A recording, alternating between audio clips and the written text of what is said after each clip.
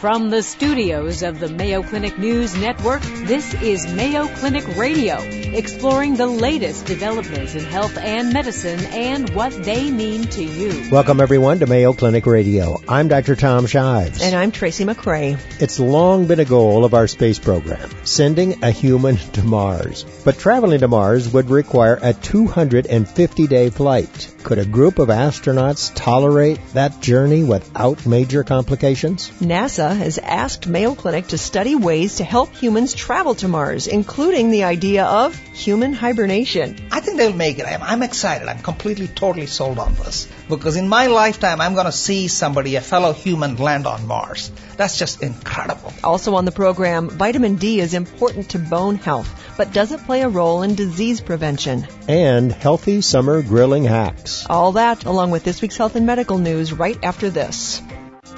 Welcome back to Mayo Clinic Radio. I'm Dr. Tom Shives. And I'm Tracy McCrae. Since Yuri Gagarin, was that before you were born? I think so, That guy who took the first manned space flight in April of 1961. It was before you were born. Yes, it was. Humans have been fascinated by space travel. Neil Armstrong, remember he walked on the moon in July of 1969? Were you alive for that one? Yes. Yes, you were. And since then, space programs have been looking to the next frontier. And believe it or not, you know what that is? Humans going to Mars. Wow. But a trip to the red planet will indeed present problems for the astronauts, not the least of which is how long it takes to get there. Mayo Clinic has been asked to study whether medically induced hypothermia, human hibernation, might help, I can't even believe it, might help astronauts to endure the medical and logistical rigors of a journey that NASA hopes to launch less than 2 decades from now. Pretty exciting. Here to discuss is Mayo Clinic anesthesiologist Dr. Matthew Kumar. Dr. Kumar, it is great to meet you and welcome to the program. Awesome. Thank you. Thank you. It seems like you're excited to be here, but in fact you're excited to be anywhere, aren't you? So tell us about your recent trip to India. Oh, Tom, I've been going to India for the past 40 years. Every year I go, I take a bottle of DEET with me. The mosquitoes Keep the bugs are a major off, problem. Yeah. This year I got too overconfident that nothing is going to happen to me, and I didn't take a bottle of DEET. And I got bit by mosquitoes, real bad big mosquitoes. And I ended up getting dengue hemorrhagic fever. So we don't see that in the U.S. or maybe movies. A case in Hawaii. Yeah, so tell us what happened. I mean, and I know it wasn't good. But you survived. Yes, I barely survived. So, I was bleeding internally. It is an encephalitis, so it's a high fever. So I was delirious for 4 days. Encephalitis meaning inflammation of the lining of the brain. Inflammation of the brain and the linings of the brain. Totally delirious. And viral, so there's nothing you could do. Just bear it. Just bear it. And, it's a symptomatic treatment. They don't have an antibiotic that they can use. They don't have a vaccine. It's God's grace that you survive. Really? You don't. So what percentage of people who get, is it dengue? Is that how you pronounce it? Yes, dengue. Yeah. Dengue fever or dengue fever. Okay. How many, what percentage survive? About, how lucky are you? The mortality is somewhere between 35 and 40%. Really? Yes. If you have end organ failure, then it puts you, the mortality goes up to 60 to 70%. If, what I had, the renal failure along with encephalitis, and I also had viral endocarditis. So that's the lining of the heart. Yes. And you weren't here at Mayo Clinic. You were in India. I was not saying that you weren't safe there, but I would bet you might have thought, I wish I was at home. Oh, absolutely. Airlines wouldn't let me fly because they were afraid I was going to die in flight. Oh, my gosh. Really? Yes. Now, how long does this last? And how did they treat it? Remember, what this did is they not do? about dengue fever. I know. We'll get to Mars here shortly, but I got to hear about this. I mean, this is horrible. They put me in an ICU, and, there is no treatment other than just symptomatically giving me IV fluids and some food.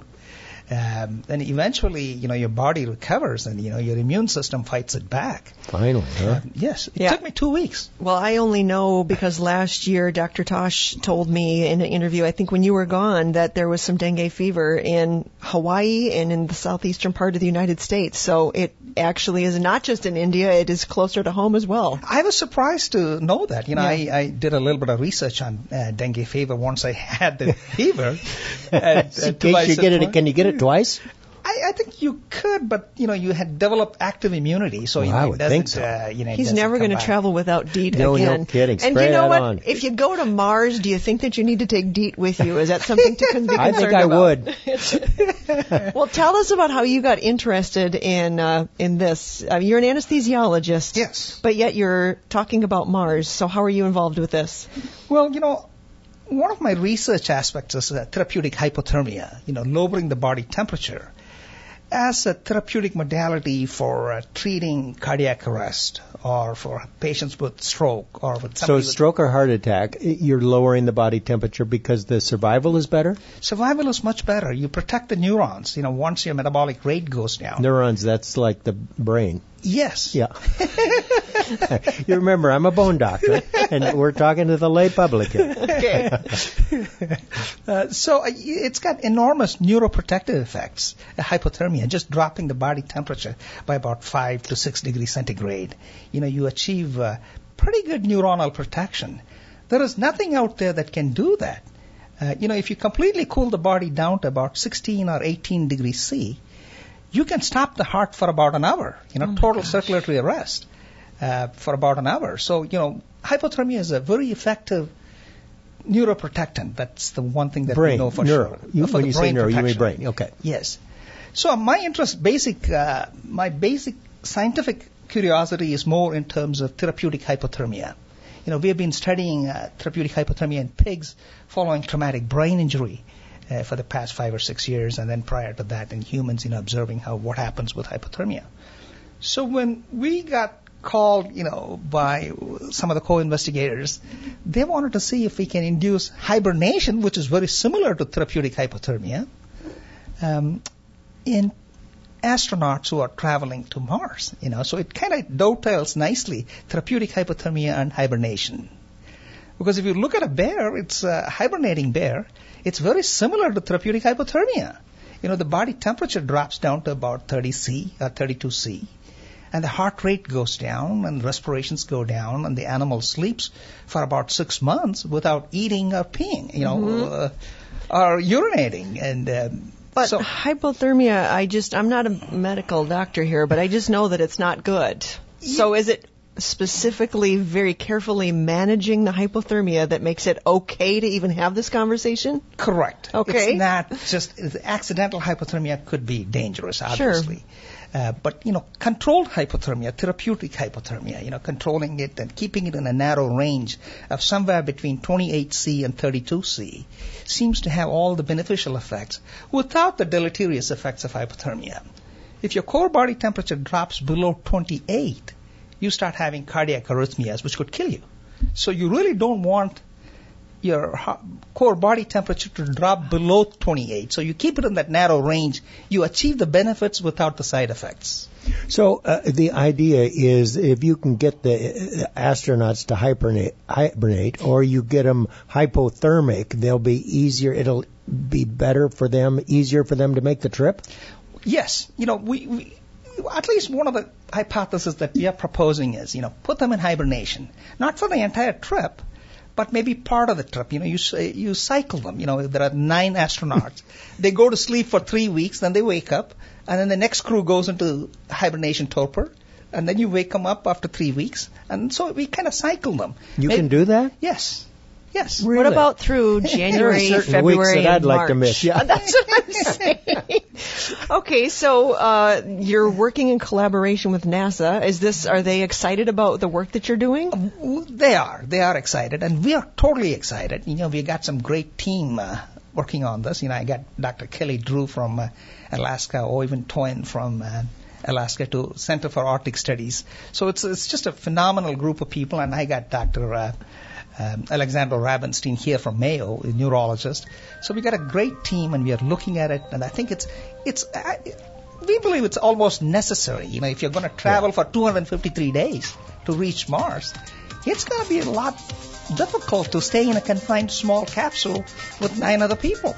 Yeah, interesting. Dr. Matthew Kumar, he's an anesthesiologist at the Mayo Clinic, and he's also an expert on human hibernation, and we got to hear more about this. And when we come back, we'll ask him, how far is it to Mars? I guess he said it takes 253 days to get there, and why would anybody want to go?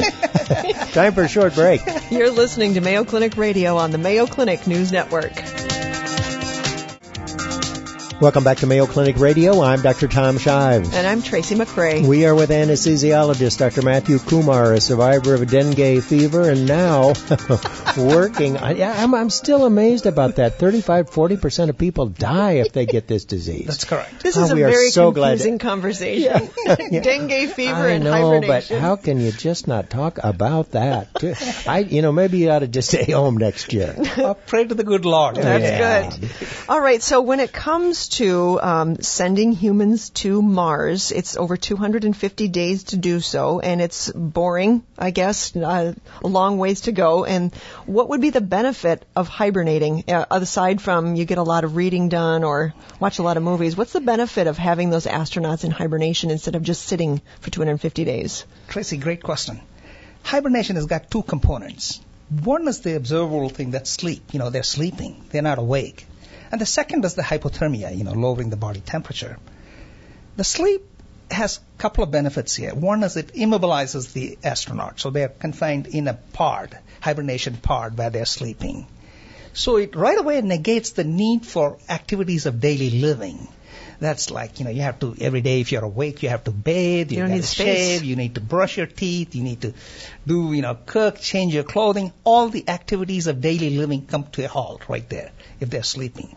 The second is you don't have to have things to keep yourself busy. There is no, need for recreation. You don't have to give this person an exercise machine or TV or something else to keep them busy.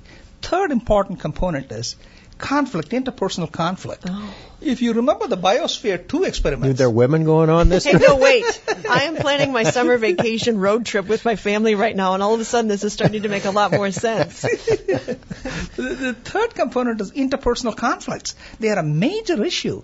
If you combine people in a confined space, sooner or later fights erupt. They start getting in each other's space, and, it becomes a problem, a serious problem. Biosphere 2, that was the number one reason why they just couldn't stand each other. One of the experiments that they had. Wow. So I think if they're sleeping, you don't have to deal with all of those issues. Okay, now tell me this. What is a benefit of going into hibernation? Do you slow down the aging process? Do you slow down your metabolism? What's happening? The second component, that's the first component was the sleep, and the second component is the hypothermia. With hypothermia, yes, your body metabolic rate comes down. It comes down about 7 to 8% for each 1 degree drop in body temperature. So if you drop your body temperature, normal body temperature being about 37, if you bring it down to 32, you're right there, you got about 40% reduction in your basal metabolic rate. So you need less oxygen, you need to carry less amount of oxygen, less amount of food. Those things are pretty good. In addition to reduction in your oxygen and, metabolic requirements, you also have benefit of hypothermia in terms of reducing the intracranial pressure, which is a major issue. So that's the pressure inside your brain. Inside your brain, cranial. Inside your skull. Mm-hmm. One of the major complications is blindness, which apparently happens as a result of optic nerve neuropathy, the compression caused by a rise in intracranial pressure occurring at the point where the optic nerve goes through the hole in the brain to your eyes. So optic nerve neuropathy and blindness can be reduced by reducing the intracranial pressure. So this hypothermia thing has got lots of benefits. As I said, reduction in oxygen, food, and also reduction in intracranial pressures. Is it harmful to your body to be in hibernation, to have hypothermia going on, if it's carefully managed? Again, an excellent question. Hypothermia itself we are just starting to understand more about hypothermia. There is lots of unknowns and there's lots of problems with hypothermia. We have tried to keep pigs, for example, hypothermic for a protracted period of time. Two of the major issues with hypothermia are, one is infection. Infection because your immune system is suppressed along with the other parts of your body. So infection becomes a major problem. Two is, even though hypothermia causes coagulopathy, blood doesn't clot very well. Eventually, you start getting DVTs and then pulmonary embolism. Blood clots. Blood clots. Okay. That kills the animal. So, we have difficulty. It rises exponentially. After about 5 or 6 days, at least in the pigs, we see these animals dying as a result of possibly either infection or as a result of deep venous thrombosis. And then ultimately blood clots. Okay, so now we want to know how you do this. I mean, it seems to me like you're going to have to load an awful lot of ice on that spaceship. I mean, how do you make someone hypothermic? Excellent question, Tom. We had a fantastic breakthrough study here right in Rochester last summer. I had Dr. Kelly Drew from Arctic Center in Alaska, Fairbanks, along with Dr. Oyvind Toye. That's a Norwegian name. Oyvind, if you're listening, sorry I'm butchering your name, Oyvind Toye. So we came here and we did, for the first time, it's a real breakthrough. We have been able to induce a hibernation-like state in a non-hibernating mammal, such as a pig.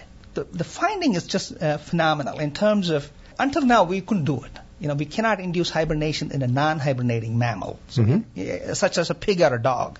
By using certain chemicals, we used N6-CHA, cyclohexyl adenosine, and then using some other chemicals to prevent the side effects of this chemical, we have been able to stop intrinsic thermogenesis and shivering thermogenesis in these animals. Shivering thermogenesis is a major issue. So tell us what that means. Every time your core body temperature drops below 36.5 or centigrade, like most of my life. Cold all the time. I'm always cold. Yeah. You start shivering, and then there is sympathetic activity that triggers non-shivering thermogenesis. So that's common to all euthermic animals. Thermogenesis meaning your body tries to warm you up. Body tries to, warm you up, either by shivering or by production of more intrinsic heat. So we have now a technology to stop that intrinsic fight back that every mammal has to bring its temperature back to 37. So we have been able to do that for the first time. So we almost have a chemical that can stop the intrinsic fight back or the pushback that the body does. So we can easily induce hypothermia now with these chemicals. Wow, incredible. So you're working with NASA, is that right? Yep. And they're serious about this. They actually want somebody to go, why do we want to go to Mars? That's the next frontier, Tom. That's human destiny. Exploring. Yes, exploration is in our blood. NASA has got the timeline. That's, they want to send somebody by 2030 or mid-2030s. You think they'll make it? I think they'll make it. I'm excited. I'm completely, totally sold on this. Because in my lifetime, I'm going to see somebody, a fellow human, land on Mars. That's just incredible. It is incredible. It's how many miles? Oh, it's got 34.9 million miles, or 35 million miles, so it's pretty far away. Basically like my summer vacation. Yeah, 253 days. We could put you into hibernation. It'll be the best trip you've ever had. Actually sounds like slow a dream. Down your aging, and when you wake up, you'll be right there. You drive, honey. I'm hibernating. Hey, it's the Grand Canyon. Dr. Matthew Kumar, he's an anesthesiologist and an expert on human hibernation and hypothermia. We're glad you're alive, and we're glad you're here. Thanks so much for being with us. It's awesome. Great to be with you. Thank you, Matthew. Still to come on Mayo Clinic Radio, we'll learn the ins and outs of vitamin D. And later on in the program, we'll talk healthy summer grilling options. Have a health-related question you'd like us to answer, or maybe a topic you'd like us to cover? You can tweet us anytime at hashtag Mayo Clinic Radio. Or send us an email at mayoclinicradio@mayo.edu. Coming up, the latest health and medical news with Vivian Williams. You're listening to Mayo Clinic Radio on the Mayo Clinic News Network. Hi, I'm Vivian Williams with your Mayo Clinic Minute. Women, listen up. Here's information you need to know about traveling to areas where the Zika virus is known to be present. The major problem with the Zika is if you get Zika while you're pregnant. Dr. Mary Jo Kasten explains that mosquitoes transmit the Zika virus. You might not get sick yourself, but there's a very significant chance that your baby might be born with a small head or have other serious congenital problems. Dr. Kasten recommends women who are pregnant or who might get pregnant should avoid avoid areas where there are Zika outbreaks. If you have to go to a Zika endemic area, the Centers for Disease Control and Prevention says women should not get pregnant for 8 weeks after their return. The other way that Zika can be transmitted is through sex. The CDC also recommends that if a woman's sex partner travels to an area where there are known cases of Zika, he should not have sex with her without a condom for 6 months after he returns. And in other news, go ahead, pour yourself another cup of coffee. It might just help you live longer. 2 studies published in Annals of Internal Medicine show drinking coffee likely benefits your health.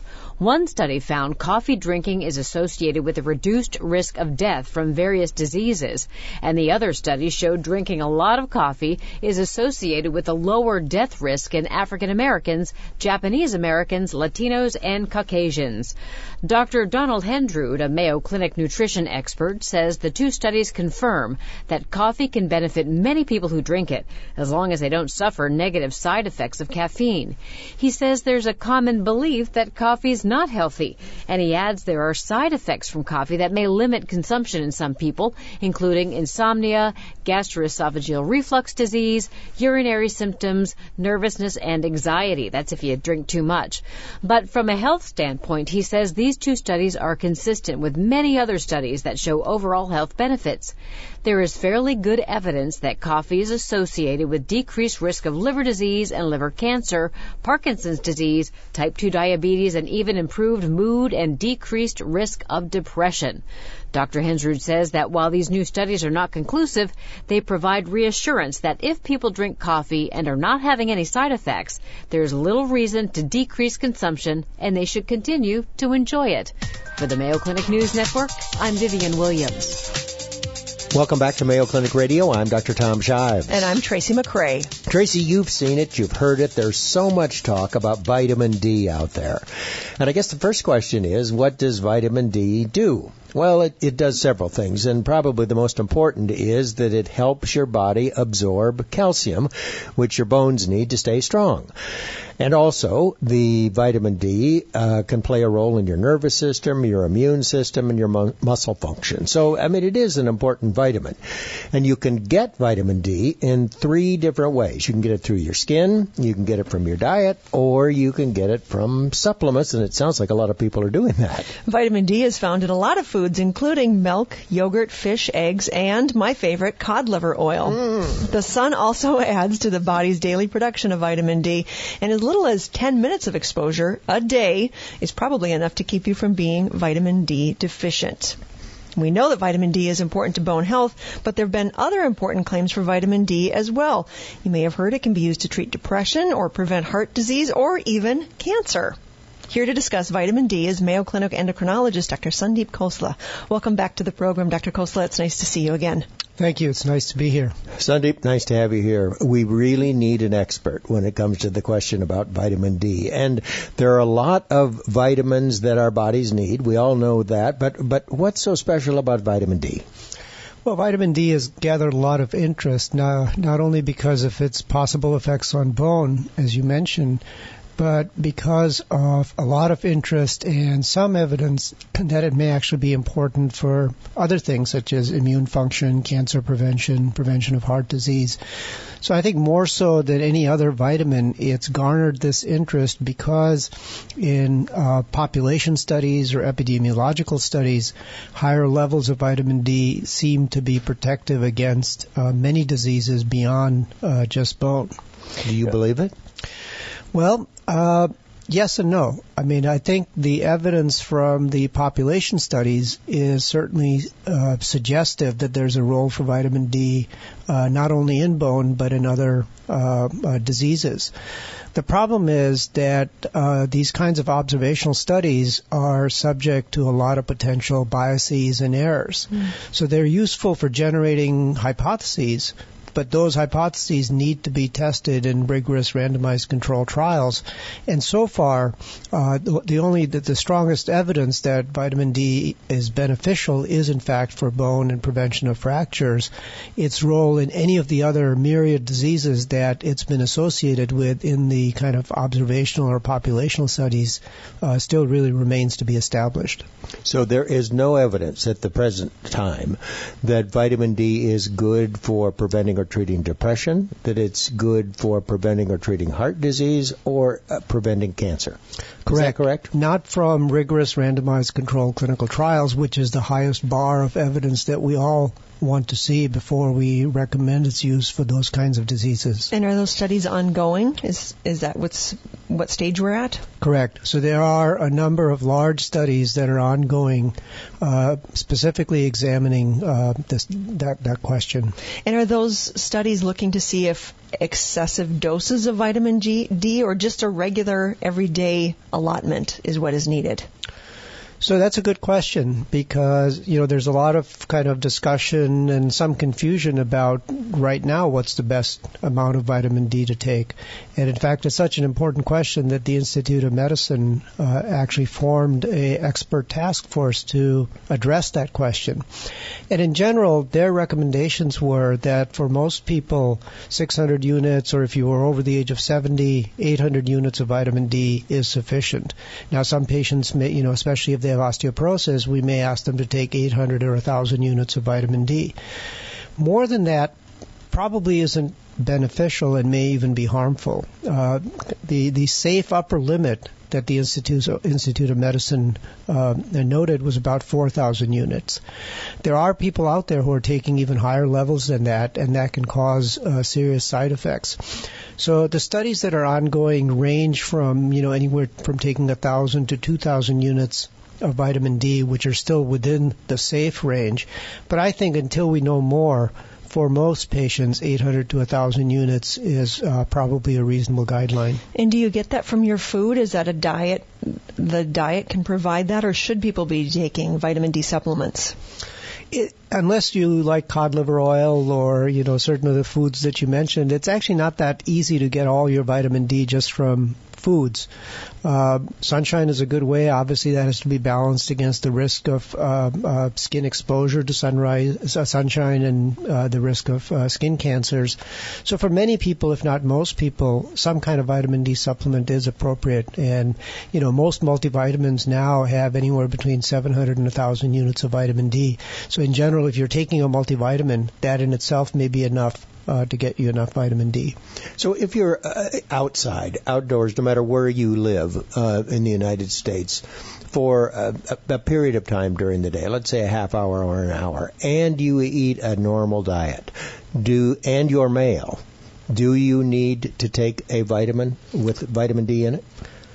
Probably not. If you're getting enough sun exposure, as you suggested, that should be sufficient. The problem becomes that particularly in the northern climates where people don't get out in the sun enough, especially in the winter months, it can be a problem. And we've noted, many studies have noted seasonal variations in blood levels of vitamin D, which do tend to go down considerably in the winter months and then come back up in the summer months. And how about women? When should they start taking a multivitamin or at least vitamin D, and why is that important and more important for women than men?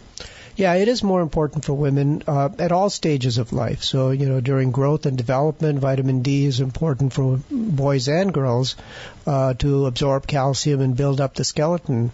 During pregnancy, women actually mobilize, especially after delivery when they're breastfeeding, quite a bit of calcium from bone, and it ends up in breast milk. So having enough calcium stores in bone is particularly important even for younger women. And then certainly as women age, the big difference, or one big difference between what happens to women and men, is the presence of the menopause in women, which really is a major insult to the skeleton, if you will, and can cause rapid bone loss. So for those women also, adequate vitamin D is important. That tricky menopause. Yeah. Let's talk about that just a little bit more. So if someone has not taken vitamin D, or that's not been a part of their health plan, that's something that they should reconsider as you go through these different stages of life? Yes, they should. And especially as they approach the menopausal years, I think women should optimize their calcium and the vitamin D intake to make sure that their bones are as well prepared as they can be as they face the advent of estrogen deficiency and the bone loss that happens in all women. So how do you know if you're getting enough vitamin D? Well, most people, if they're, taking about 800 to 1,000 units, will have adequate vitamin D levels. Let's say you're not taking it, but you're concerned, and you're a woman and you're 50. Can you have it checked? Right. You certainly can have a blood test. It's called the 25-hydroxy vitamin D level, and that's a simple blood draw. It can be measured. And the levels that are considered acceptable vary a little bit depending on who you speak to. The Institute of Medicine recommended a blood level above 20 nanograms per ml, whereas different organizations have suggested an even higher level above 30.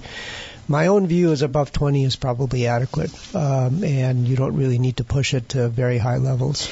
The question that I had originally was who should be taking a vitamin D supplement, but maybe the better question is there anyone who shouldn't take a vitamin D supplement?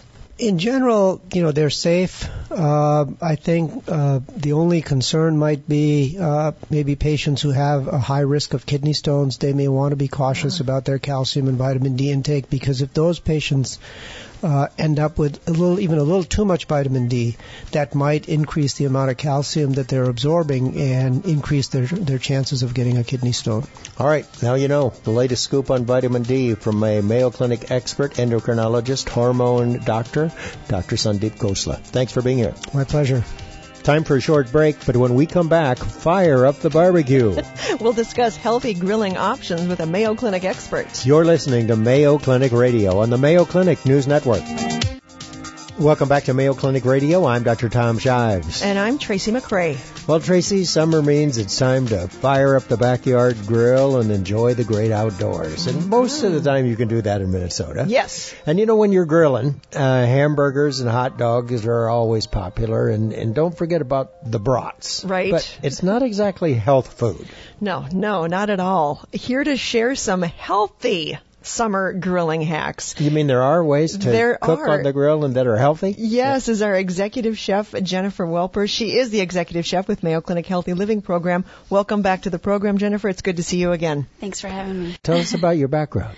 My background is culinary nutrition, so I have kind of the best of both worlds with my culinary degree and nutrition degree. What is it that made you interested in working with food? I am a farm girl. Mm-hmm. Grew up with my grandparents and lost my grandpa to heart disease right before I went to college. And he was kind of the glue of the family, and so kind of losing him, it was just like, gosh, if he could have had a little grasp on his diabetes and everything, like we could have had him around for a little bit longer. That's tough for farmers to do. It is. Even though your grandmother, if she was like my grandmother, probably had the biggest garden that you've ever seen. And she's a great cook. Yeah. So that's one of the things that we're talking about today. It's how to make your grilling, how to make that a little bit more healthy. Is it even possible? Absolutely. It's what you pick. I think the big thing that we typically go for hot dogs and hamburgers and brats is they're always juicy, right? You can't really mess them up, right? Unless they're caught on fire. Right. But the big thing is picking your leaner meats and then making sure that you're not overcooking them. So cooking your chicken right to 165. But typically what I advise people is cook it to 160, leave it on the grill, shut the grill off, let it carry over cook. Everything carry over cooks, whether it's a baked potato, it's a muffin, it's a carrot, it's a chicken breast, it's salmon fillet, everything continues to cook even though the heat is off. So why is it wrong to cook it too much? Because it dries out. Because it doesn't taste good. Exactly. And so the other part is when you're looking at something like your leaner proteins, they don't have a lot of fat, right? And so sometimes people want to try to rush the process, and the little bit of juice that is in them, we try to squeeze it out. So then we have really dry meat. And what do we do with dry meat? Throw it away, usually. Oh, no, Some lots people of sauce. throw it. Yeah, lots of sauce. Lots of cheese. Exactly. If you're in my family, it's ranch. Ranch dressing. So there's all these other higher caloric things that we do to compensate. And so really what it's about is making sure that we're just cooking it right. We're so afraid of having raw fish or raw chicken that we usually go maybe 15 degrees over. Speaking of chicken, what's your favorite way to grill chicken? Having a nice lime marinade is always good. And how long do you have to marinate chicken? Anytime you have something really acidic, like lime juice, lemon juice, even like white wine, red wine, or something like that, a good 30 minutes is more than enough time, especially if you're working with a lean protein. Okay. Because it doesn't have to break down all those other intervisceral tissues, because it already is what it is. Gotcha. So that's your favorite marinade. What sort of spices do you like to put on chicken? Garlic, cilantro. I love cumin. I love a little Tabasco. Sometimes just like lemon, salt, pepper. That's always good for me. Now, are you talking about a whole chicken or pieces? Or either? We're looking for the leanest, so that'd be the chicken breast. She's trying to help us be more healthful. Okay, tell me about the vegetables. The big thing is making sure that you take your vegetables, put them in a bowl, season them in the bowl. So kind of portion out your olive oil and then add your love to it. So onion powder, garlic powder. You can do some of those like Mrs. Dash blends or some of those seasoning blends that are low salt. Mix them up and then throw them on the grill. Sometimes even doing a little bit of like a balsamic marinade is nice. Any type of acid works kind of in tandem as adding like a salt flavor. So you can use a lot less salt. So if you're trying to kind of limit the salt intake, lime juice, lemon juice, any type of acid, white wine, that's actually going to make it taste a little bit more salty. And since we're putting them on the grill, I mean, if they're big planks of eggplant or something, that'll work. But what are we supposed to use to just get them on the grill? Because a lot of them are too small and they fall through. Right. So I think the big thing is kind of cut them to what will work on the grill. Otherwise, get one of those cast iron skillets that have the grids in them. That works just as good.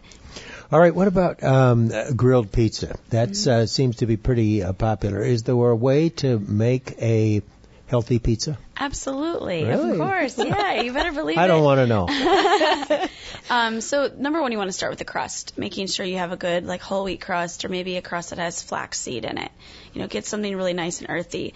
And then even throwing maybe like a salsa verde or some sort of like nice kind of summery sauce. You can always do marinara as well. And then throw on some grilled vegetables, enhance with maybe some pulled chicken, some pulled pork tenderloin, and then garnish with kind of your fancy cheeses, I like to call. So your blue cheese, your feta your gorgonzola, your pecorino, and then have just kind of your melty cheese as kind of the sprinkle. So that way it's more of like you've got all of this high density filler, and then you're still having that really good flavor. You said pulled pork, but you didn't say pepperoni. You are right. That doesn't mean you can't have it. I usually explain if you want things like pepperoni, take 5 slices, chop it into little pieces, and sprinkle it on. Because if you think about it, you're not trying to have a pepperoni in every bite. You just want to taste it. Yeah. So okay, I got maximize your flavor and your calories. Finally, fish. Can you do fish on a grill, and what type of fish should we grill? You want something that's not really flaky. It'd be really hard to do like cod. But you want to do like a halibut, salmon, of course, shrimp, any type of swordfish, tuna, something that's a little bit more steak-like is a little bit easier, unless you have like a plank, like a wood plank that you're going to kind of grill it on. But something to kind of keep in mind is a lot of times when you're grilling, think about this. Maybe you want to grill all week, but you don't actually want to fire up the grill every day. So what you can do is maybe when you're grilling your chicken, grill your salmon as well, but don't grill it all the way. Get those grill marks, pull it off, let it cool, put it in the refrigerator. Tomorrow or the next day, you turn on your oven, you set a timer, and you finish cooking it to your final internal temp. And that's going to be kind of helping you with meal planning and making sure that you're still able to attain those flavors and that health benefit without having to do all that extra work. All right, quickly before we go, I know that people can come to the Mayo Clinic and actually see all of this firsthand and watch you cook, and you can teach them how to cook healthy. How do they get a hold of you? How do they sign up for a program? If you go to mayoclinic.org, we have a healthy living program section on there, and you can look for classes for our signature experience or our weight loss programs. All right, perfect. That's what you need to do to learn how to grill pizza. If they take my pepperoni away, I'm not going. Mayo Clinic Healthy Living Program Executive Chef Jennifer Welper. Thanks so much for being here. Thank you. And that's our program for this week. For more information, visit the Mayo Clinic News Network for today's podcast and previously aired programs. Tweet us your health and medicine questions anytime at #Mayo Clinic Radio or email us at mayoclinicradio@mayo.edu. We may answer your question during an upcoming program. You've been listening to Mayo Clinic Radio on the Mayo Clinic News Network. Our producer for the program is Jennifer O'Hara. For Mayo Clinic Radio, I'm Dr. Tom Shives. And I'm Tracy McCrae. Thanks for joining us. Any medical information conveyed during this program is not intended as a substitute for personal medical advice, and you should not take any action before consulting a healthcare professional. For more information, please go to our website, radio.mayoclinic.org. Please join us each week on this station for more of the medical information you want from Mayo Clinic specialists who know.